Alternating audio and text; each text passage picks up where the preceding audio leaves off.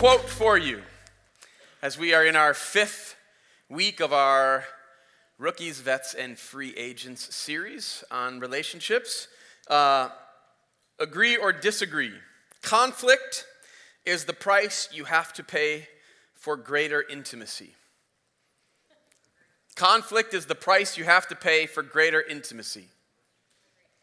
Agree. So I'm going to agree with this as well. In fact, I'm going to say that probably not a truer word has been spoken. We mentioned this, I think it was on week 1, that we always marry the wrong person. Remember that? Right? And even if you happen to luck out and marry the right person, marriage being as large of an institution as it is instantly changes each one of us. And so if you marry the right person, after you get married, they're already the wrong person. So the issue is learning how to figure out how to love the stranger that you find yourself married to. Now, none of us then, therefore, marry, date, right, are in a relationship with someone who is perfect, right? There is no perfect match. Now, I know that blows all kinds of romantic theories out of the water, and it's okay. Hang with me, all right? I was one of those romantic people, like, God has one person just for me. I don't think that that's actually biblical. He did that a couple of times in the Bible, but not with most folks. And what I think we find ourselves with once we're in a relationship is we find ourselves an imperfect person trying to figure out how to relate to another imperfect person. I mean, the truth is if you wound up marrying yourself, you'd still fight. Like that's just how broken all of us are. Now, there's a marriage therapists named David and Vera Mace. They say that we all bring 3 raw materials with us into any relationship. The first one is all the things that you have in common. These are the things that you both like. All right, the second thing, raw material that you bring in, is all the things in which you are different, but the differences are complementary. Okay, so you're like, oh, we're different, and it's great. It works out so well, right? She likes to cook, I like to eat, you know. He likes to clean, I like to make messes, whatever it is. The third, though, are the differences which are not at all complementary and cause most of your conflict. And that is what every single married couple has. Lots of them. Now, the more you get to know your spouse, the more you learn how to push their buttons, correct? Right? The more you know the things that bug them or get under their skin. This was not one of my finer moments. I'll preface it by saying that up front. Brenda and I don't even remember how long ago this was. I don't know, 5, 8 years ago. We were having an argument. Don't even remember what it was about. And I felt like Brenda was actually being, like, not just unreasonable, but, like, mean. Okay? Like, it was like getting over the top. All right? She's not here to defend herself, so I'll try to be as kind as I can. But in that moment, I was saying, like, I think that not only are you incorrect, but I think that you're actually blowing this way out of proportion, and you're actually getting really mean. And then she said something else. I don't remember what she said, but like, when Brenda and I fight, I can be kind of I'm pretty good with my words, okay? And so if it's like a verbal sparring, usually like I'm going to have the upper hand in that. She usually needs a little bit of space to process. And so when there's this verbal sparring going on, sometimes I can kind of stay calm and kind of collected, and I can be really good with my words, and that just makes her even more frustrated and more angry. And so she said something really, really rude to me, and so I looked at her and I said, honey, would you like to apologize now, or should we wait until tomorrow like normal?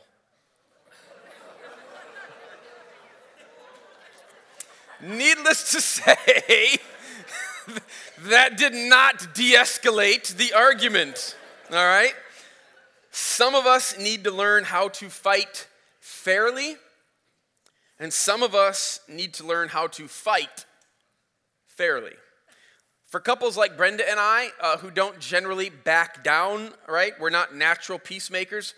We need to learn the art of war. The art of fighting in a way that is constructive, not destructive. There's other couples, though, who maybe prefer to keep the peace. Okay? You guys need to learn how to actually fight. Okay? Now, you need to learn how to fight because otherwise what it turns into is guerrilla warfare, where you're just setting emotional traps for each other and certainly secretly burning your relationship to the ground. Some of us need to learn how to fight fairly, and some of us need to learn how to fight fairly. If you have your Bibles, I'd love you to open up to James chapter 3.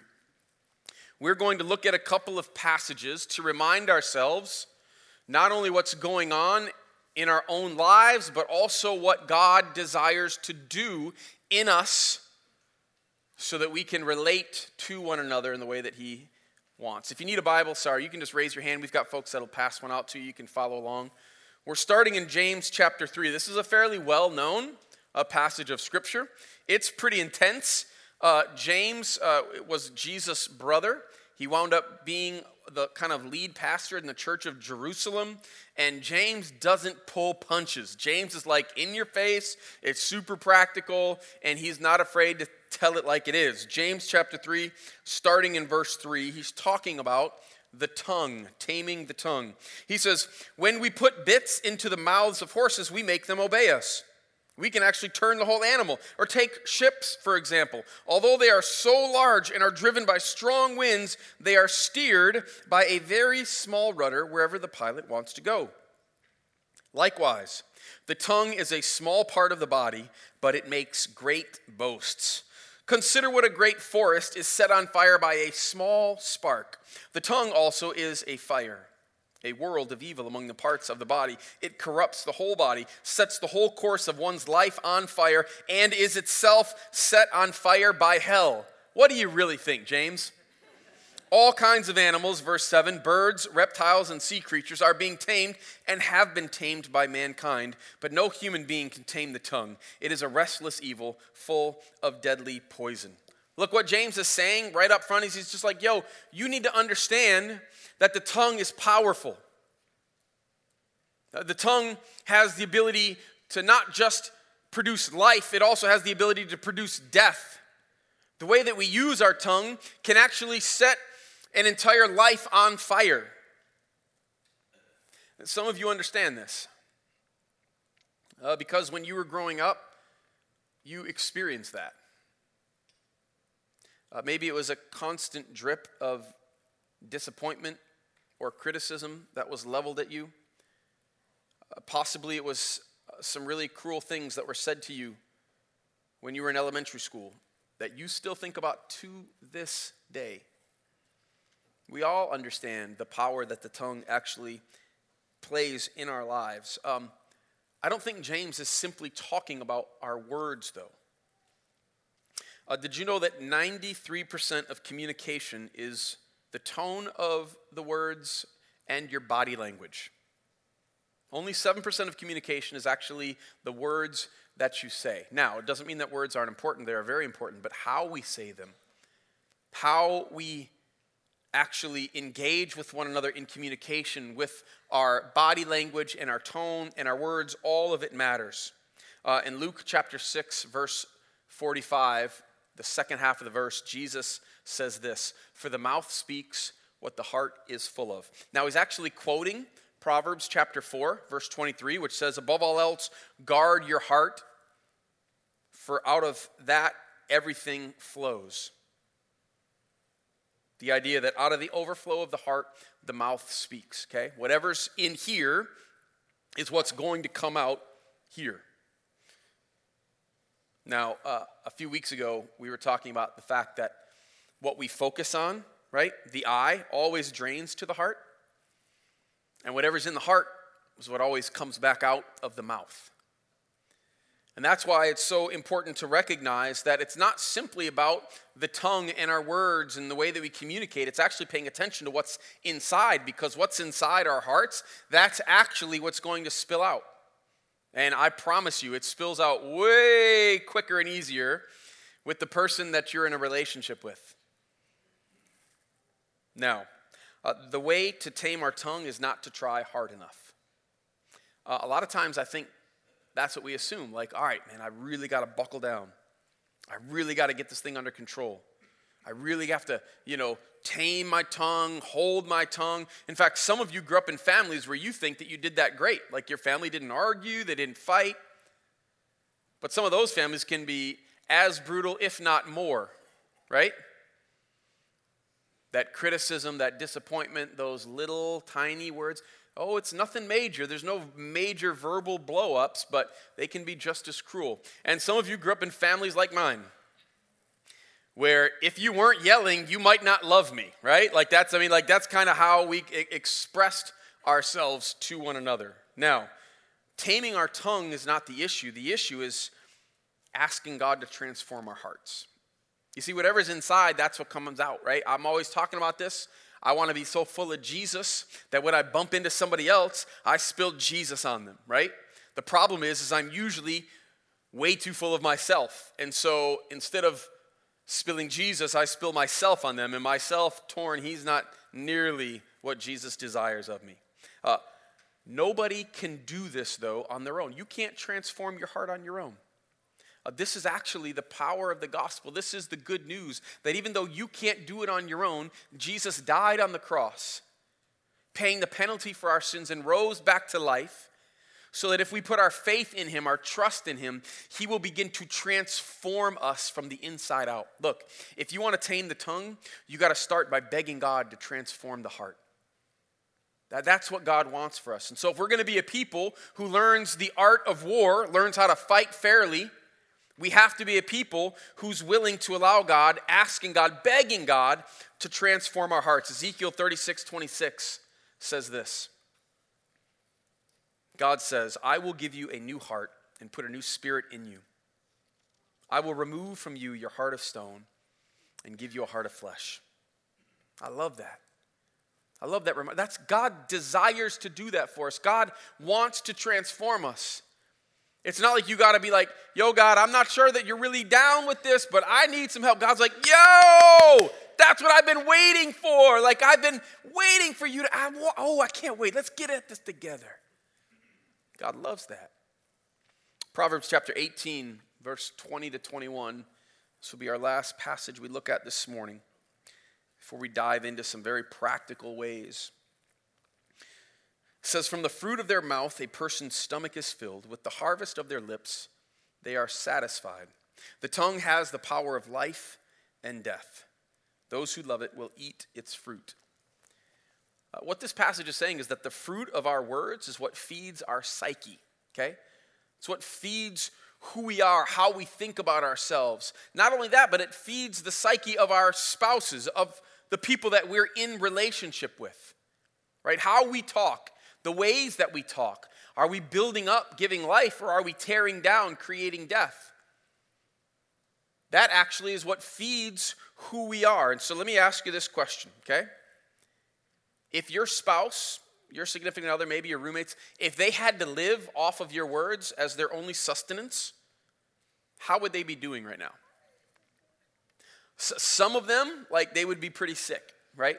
Not because you don't give them enough words. You give them lots of words. The problem is the words you give them aren't super healthy, right? They're not delicious and nutritious. And so they got lots of words, but they're not good words. Some of you, your spouses, your significant others, they might actually be weak and gaunt, barely able to stand up because you're withholding from them the words of life. They're malnourished. They're wondering if you actually care. Now, the ones who say too much, right? I probably fall into that category. We're the angry ones, right? We're mean, we're kind of loud, we tend to be the yelling types, all right? We're the ones that need to learn how to fight fairly, okay? You don't have to teach us how to fight. We know how to, we're ready, right? Drop of a hat, let's go. We need to learn how to fight fairly. Now, some of you, though, that maybe kind of withhold a little bit, right? These are the folks that tend to be a little bit kind of passive-aggressive, maybe, or the avoiders, or the hold it all in, right? Kind of hold you emotionally hostage. It's kind of like you've maybe heard this old adage, right? The guy who got married, and he looks at his wife, and he says, I told you I loved you when we got married, and if anything changes, I'll let you know. Right? And some are like, I'm just not the touchy-feely type. All right, fine. But that doesn't mean that you can withhold the very things that are going to bring your spouse life, men or women. Those folks need to learn how to fight fairly. So what I'd like to do this morning is I'd like to give us 3 lessons on how to fight fairly. Cool? 3 lessons, all right? These are going to be little mini lessons. There's going to be a lot of stuff that's up on the screen. Lots and lots of opportunities to take notes. What I want you to do this morning is invite Jesus into this space. I want you to consider what we're about to do as a conversation with Jesus. All right? That in each lesson, we're going to learn some things about how Jesus has created us that are practical and helpful. And Jesus, I think, is going to want to begin to highlight certain points. Go ahead and jot those down. If you're like a note taker and you're like, hey, I love taking notes, you're going to need your phone. Pull it out, okay? Take pictures, all right? That way you can go back to stuff and you can remind yourself, ooh, that thing that he said, but he said it so fast I couldn't write it down. I got a picture of it. Perfect. Here we go. Lesson number 1. The fight is almost never about what the fight is about, okay? The fight is almost never about what the fight is about. Brenda and I, we had been married for I think maybe 3 years at this point. We were living in Grand Rapids, but we were heading back to Chicago for a weekend. This is where we had gotten married, and it was the first place we had lived together. And so we're driving back, and it was somewhere after Holland, but before Gary, you know, where there's like no civilization at all. And we're having this conversation with one another, and it was about some friends of ours that had gotten married about the same time we had, and they had gone off birth control. So they had sent an email. It was like an email that they had sent to us. We were good friends, and they had just mentioned that they weren't on birth control anymore. And Brenda said, oh, they're trying to get pregnant. And I said, no, they're not trying to get pregnant. They're just not trying to not get pregnant, okay? Like there's a difference, okay? It's one thing to pull the goalie. It's another thing to take shots every night. You know what I'm saying? Like now, she, though, didn't appreciate the fact that I was disagreeing with her.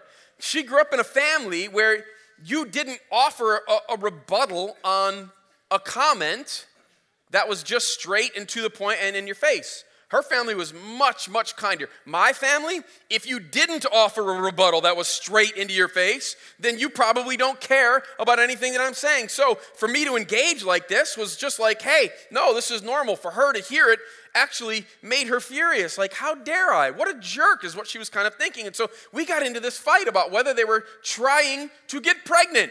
Yes, they're trying. No, they're not trying. They're just not trying. All right, there's a difference. We're literally driving the car and we are screaming at each other. No joke. I'm not even kidding. Dumbest thing ever, right? But we are screaming. And neither one of us had been given the tools on how to have effective communication, how to fight fairly.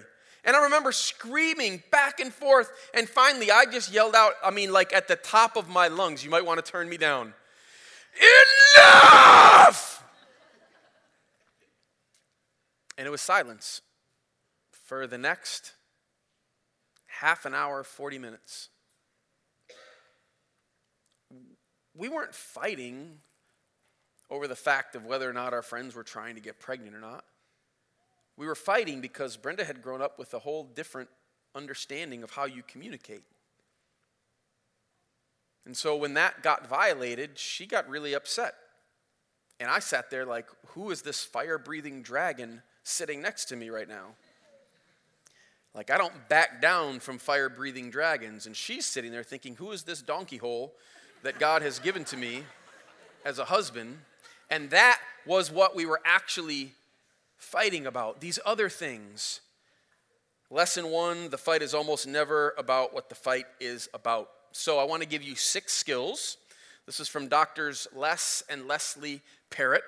All right, they have 6 skills on how to get better at communication.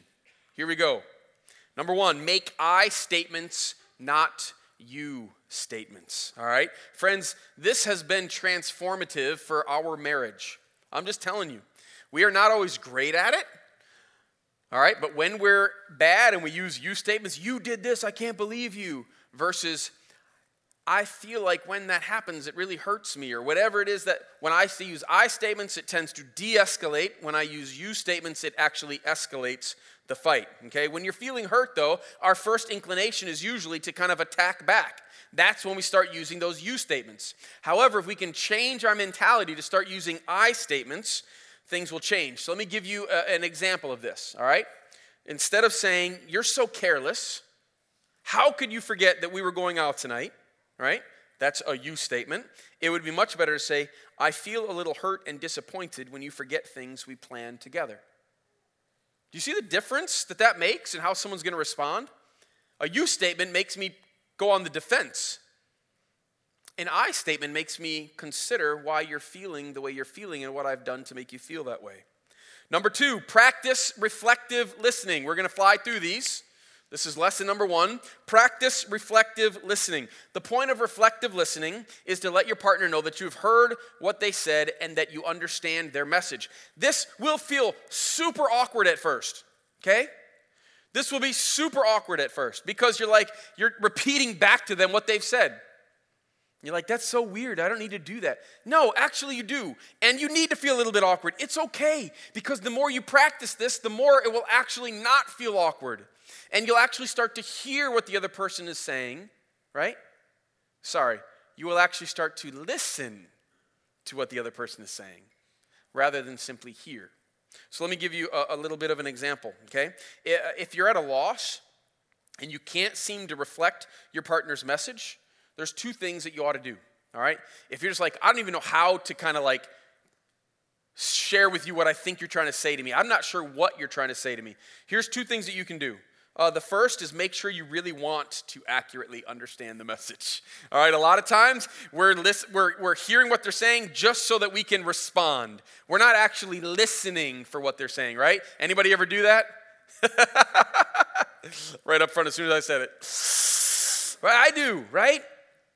I'm like, I'm going to say, I'm going to get that, and I'm not even listening to what Brenda's actually saying to me. The second thing that you can do is say something like, "Tell me more about it," or "Help me understand what you mean." Man, I'm telling you, ask a question like that, all of a sudden, they'll start to think about, why am I saying what I'm saying? What is actually going on? And they will help you understand. Number 3, understand and accept the differences between men and women. Deborah Tannen, she's a linguistics expert. She says this: women excel at rapport talk. Men feel most comfortable with report talk. Women share feelings and men solve problems. Now, obviously, this is a generalization, okay? All right? But it's often very true. There are differences in genders of how we generally engage with one another. Men are often looking at hierarchy in our conversations, where we kind of stack up. We don't even think about it. It's not conscious, but it's happening all the time. Women are often talking about feelings, what's actually going on in their lives. And so it's important to understand in the midst of this that not only are there differences, but it doesn't mean, right, that men and women can't click into the other mode. But we need cues sometimes. This has caused so many fights for Brenda and I over the years, right? Brenda would start telling me about her day. Okay, she wants to share. She's just filling me in on what happened. And she starts talking about something at work, and instantly I go into solve it mode, right? Like she's like, I had this patient and my nurse manager wasn't helping out, or da-da-da-da, you know. And I'm like, well, did you talk to her? Well, why don't you set up a meeting and have a And she's like, you're not listening to me. And I'm like, no, I am listening to you. Obviously, because I'm trying to solve your problems rather than just listening to you complain, which didn't go real well, all right? You see, what Brenda wants is for me to just empathize with her, to listen to her, to allow her to get it off of her chest. She doesn't need me to fix it. It's already been fixed. Or if she wanted to fix it, she'd have done it herself. She didn't need me to try. And what we've learned over the years is that Brenda will actually tell me now, hey, babe, I don't need you to fix this. I just need you to listen. And all of a sudden I'm like, oh, awesome. I can do that.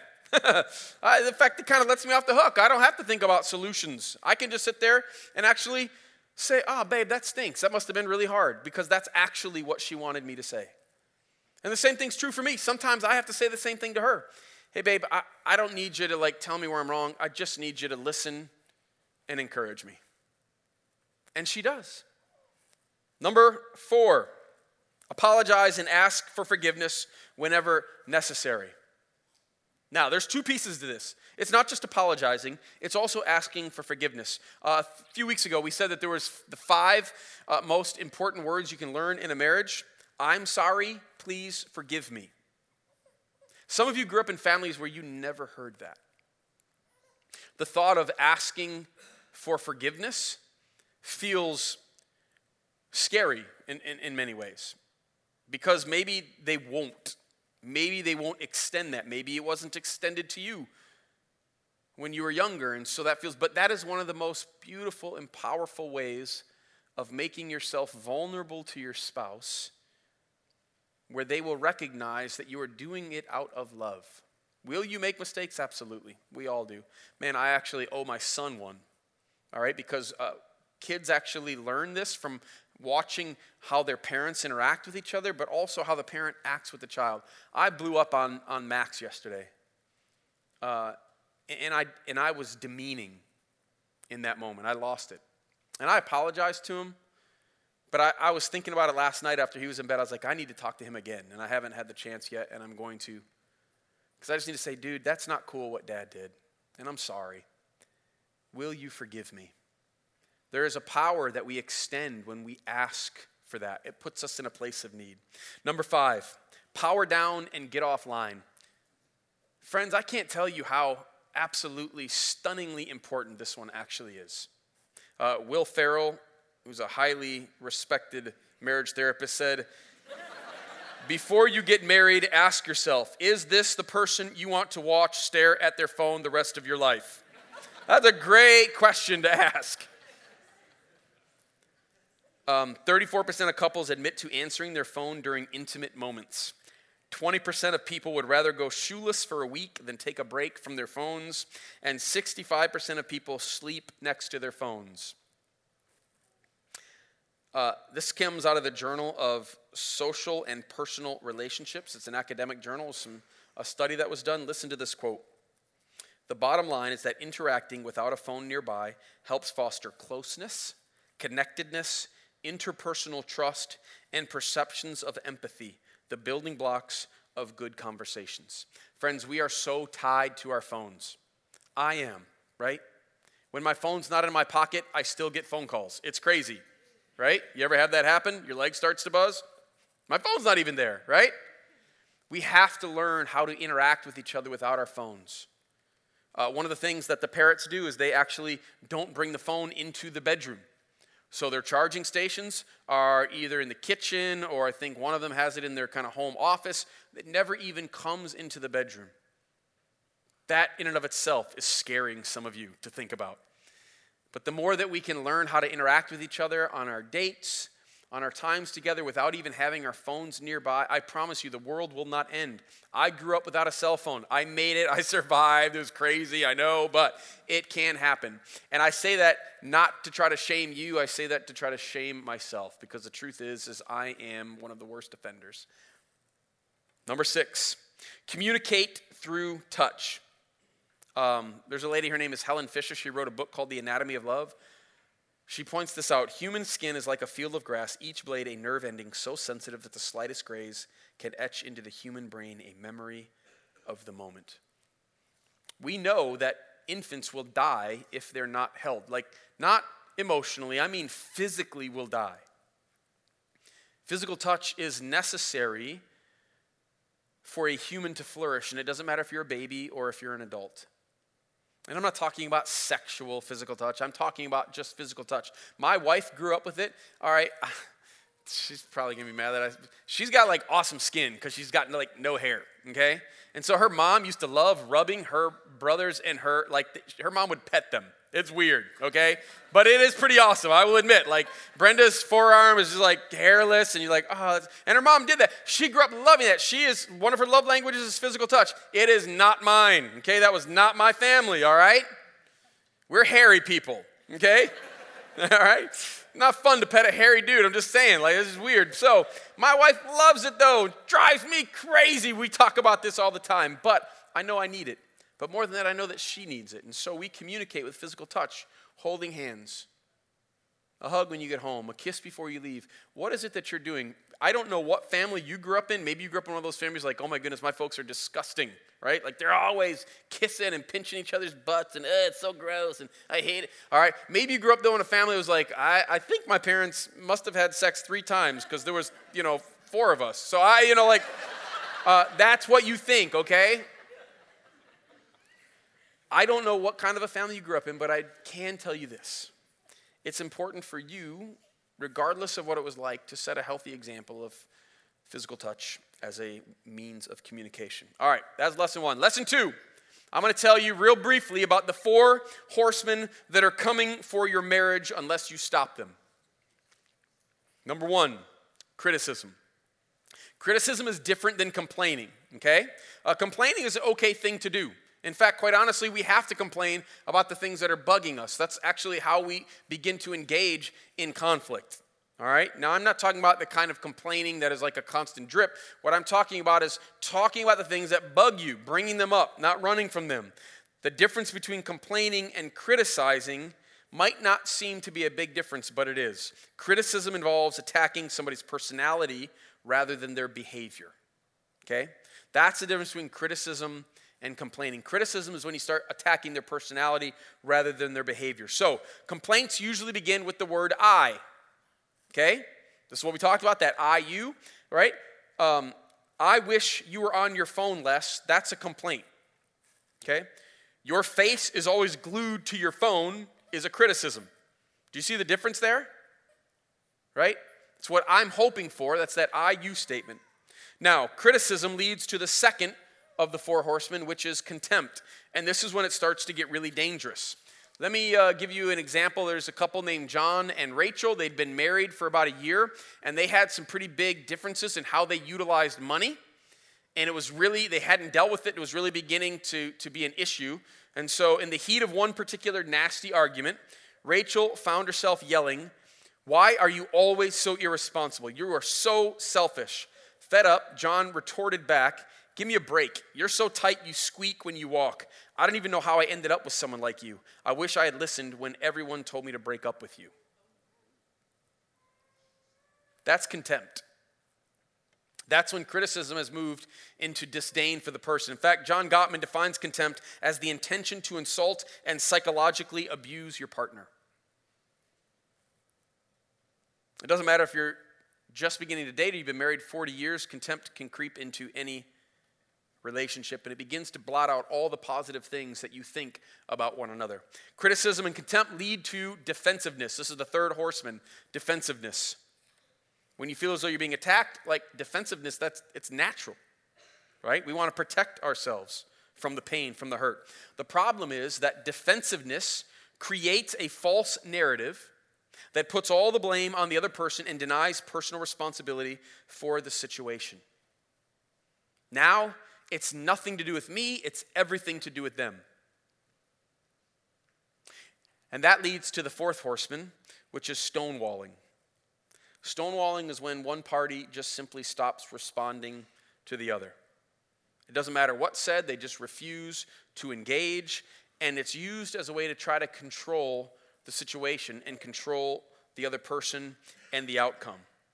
A lot of times people who stonewall, they say it's what they're doing to not escalate the fight. Well, I'm just not escalating the fight. But the truth is, it's usually just a way to convey disapproval. It's a way to try to control through an icy distance and a smugness. The parrots say that even healthy couples can, during intense arguments, find themselves falling into taking prey by one of these 4 horsemen. The real danger comes when it starts to become a habit, when it becomes the thing that is your normal modus operandi. Now, when stonewalling begins to occur, they actually say that at that point, because communication is actually being broken off, what happens is it makes the marriage incredibly fragile. Here's something that you need to hear, though. No matter where you're at in this process, and right now, every single one of you, you're thinking about this with your roommates, you're thinking about this with your spouse or the person you're dating, you are figuring out where am I in the list of the 4 horsemen? And all of you know, oh man, I'm at that contempt stage, or I'm at the defensive stage. I don't think it's all anything's my fault, it's all theirs. I want you to know that there is still hope. If you're at stonewalling, there's still hope. It will be hard. It will require outside help. But you can find health in your marriage again. Now, the third lesson is the only way that we can reclaim that lost ground is we need to learn the 5 rules of Fight Club. How to fight fairly. The 5 rules of Fight Club are this, okay? They actually come out of 2 guys in Denver that are PhDs, researchers, and all they've been researching for the last 20, 30 years has been marital relationships. And they've actually found by listening to communication that they can accurately, within about an 80% accuracy, tell a couple, I don't think they actually tell the couples this, I hope not, whether or not they'll be divorced within the first 6 or 7 years. And what they look at is this. What they look for is not whether a couple argues, but how the couple argues. Not whether they argue, because everybody does, how they argue. So the 5 rules of Fight Club are this. Number 1, don't run from strife. That's the first rule of Fight Club. Don't run from strife. Don't stuff the stuff, okay? You actually have to talk about it. You have to bring it up. Now, it doesn't mean that if the argument's getting heated that there isn't a time to walk away, right? To get some distance, to get some clarity in thinking. But you can't simply walk away and then not re-engage. I am a verbal processor. I've told you that before, right? When Brenda and I fight, I love getting at it. Like, let's just go. Let's get it out. Let's talk about it, all right? Brenda can go there for a little while, but if she feels like I'm just beating her up with words, she'll tell me, I'm done. I need space. I need to process this. And I've learned over time, because usually when we were first married, I would just keep going, wherever she went, I'd keep following her, and saying stuff, right? That didn't work well, okay? She's like, leave me alone. I've learned she does need space. She's not like me. And so I have to give her time. What we've also learned, though, is she can't walk away without saying to me, I need space. Let's talk about this, and then give me a time when we can talk about it. I'm not good with just letting something hang out there. She'd be okay with that. She knows that she also needs the accountability of saying, I need time to think about this. For her, it could be, we can talk about this tomorrow. Or let's talk about this after the kids are down. Or I just need a half an hour. I just need some space, and then we can talk. Sometimes she's like, I just need to eat. Okay, you ever say hangry? That's a real thing. So she needs space, and I have to give that to her. But she also needs to give me a time where we're going to come back together and actually figure out the conflict. Number 2, the second rule of Fight Club. Choose your battles carefully and don't dwell on downers. Choose your battles carefully and don't dwell on... Now, I know I just said don't stuff the stuff, right? That's rule 1. Don't run away from the strife. Now I'm saying, hey, choose your battles carefully. Look, there are some things that it's good for you to simply overlook, all right? Proverbs 19:11 says, it is to a person's glory to overlook an offense. All right? The way that your spouse rolls the toothpaste is probably something you can overlook, all right? Not every single thing that bugs you has to be brought up. You have to start to figure out which things ought I bring up, right? You don't have to get upset with everything. You can choose to say, all right, I'm going to let that go, not a big deal. I, for a long time, well, I still do to this day. In fact, I thought about it this morning because I knew I was talking about this. I like having my coffee in the morning, and I always have coffee with sweetener. And it can't just be any kind of sweetener. It's got to be equal. And it can't just be equal. It's got to be equal and sweet and low. I know I'm like 90, all right? But I like a blue and a pink in my coffee. I want one of each, and I will rip them open, and I will put, I know, yeah, that is she's literally going, that I deserve that. I do. I know that. I just can't stop it. And then I put the packets on the counter, okay? There's a trash behind me, but my thinking is, I'm going to have another cup in a little bit. And so then I'm going to put some more in there, okay? Brenda hates visual clutter. Drives her crazy. She will wake up in the morning, okay? Or she's always awake, usually before me, but we're in the kitchen and she'll see it laying there and she will start nagging me. Are you kidding me, Torin? The trash is literally 2 feet away. You couldn't have just thrown it into the trash? I'm like, I will after my 3rd cup when I've got 6 packets sitting there, okay? I know, that's even more shameful when I say it out loud. But that's our reality. She will get frustrated with me. And then all of a sudden I realized, well, I didn't actually realize, she told me later, she said, do you notice how I've not been getting frustrated with you? She was actually thinking about this, and she said, I realized I was making a mountain out of a molehill. She's like, if I really care, I can also throw it away. It actually takes less energy for me to just throw it away myself than to get mad at you. And I was like, oh, baby, that's so nice, right? Like I was like, so now I make sure to throw them away. This morning, they were sitting on the counter. I was like, Brenda's coming home a little later. I'm throwing them away so she doesn't have to, right? Because of her love for me, now I'm also trying to serve her with equal vigor. That's what Jesus desires. It's what he wants. Choose your battles carefully and don't dwell on downers. It's not always how you get into arguments, but how you exit arguments. If you dwell on downers, you will eventually sink. The 3rd rule of Fight Club. You ready? 3rd rule is define the issue clearly and state your feelings directly. I'm going to teach you the XYZ formula. Okay? The XYZ formula. This comes from Saving Your Marriage Before It Starts. Doctors Les and Leslie Parrott. They say this, the XYZ formula, in situation X, when you do Y, okay, I feel Z.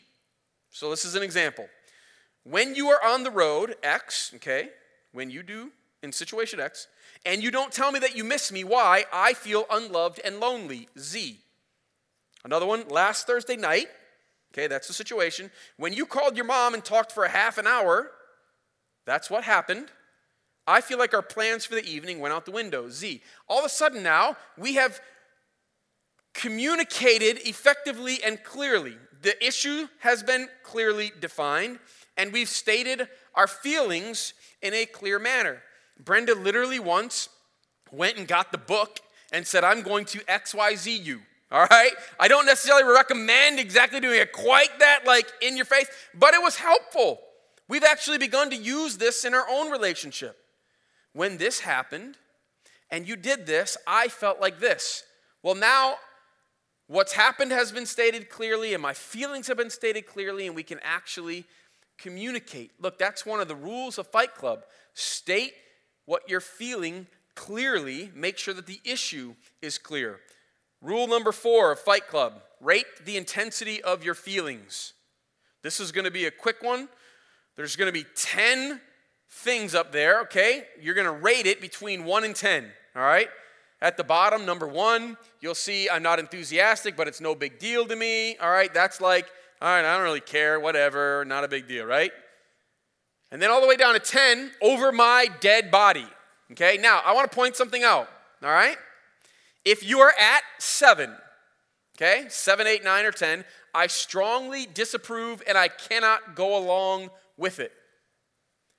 You probably need outside help if you're both at a 7. Now, truth is, if you're ever getting into an argument, sometimes you just say, hey, what's your level here?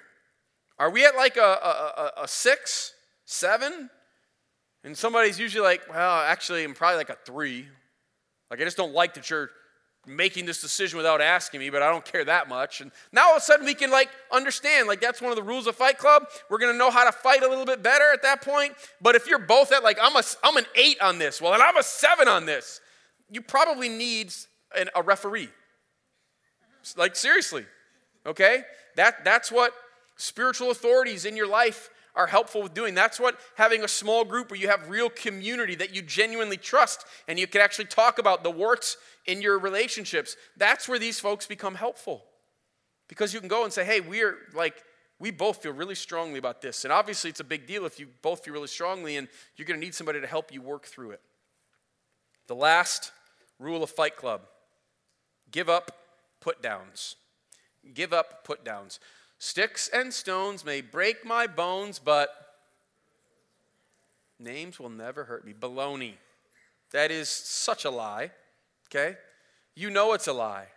And so I'm going to give you 3 things that the Parrots say should be off limits in a fight.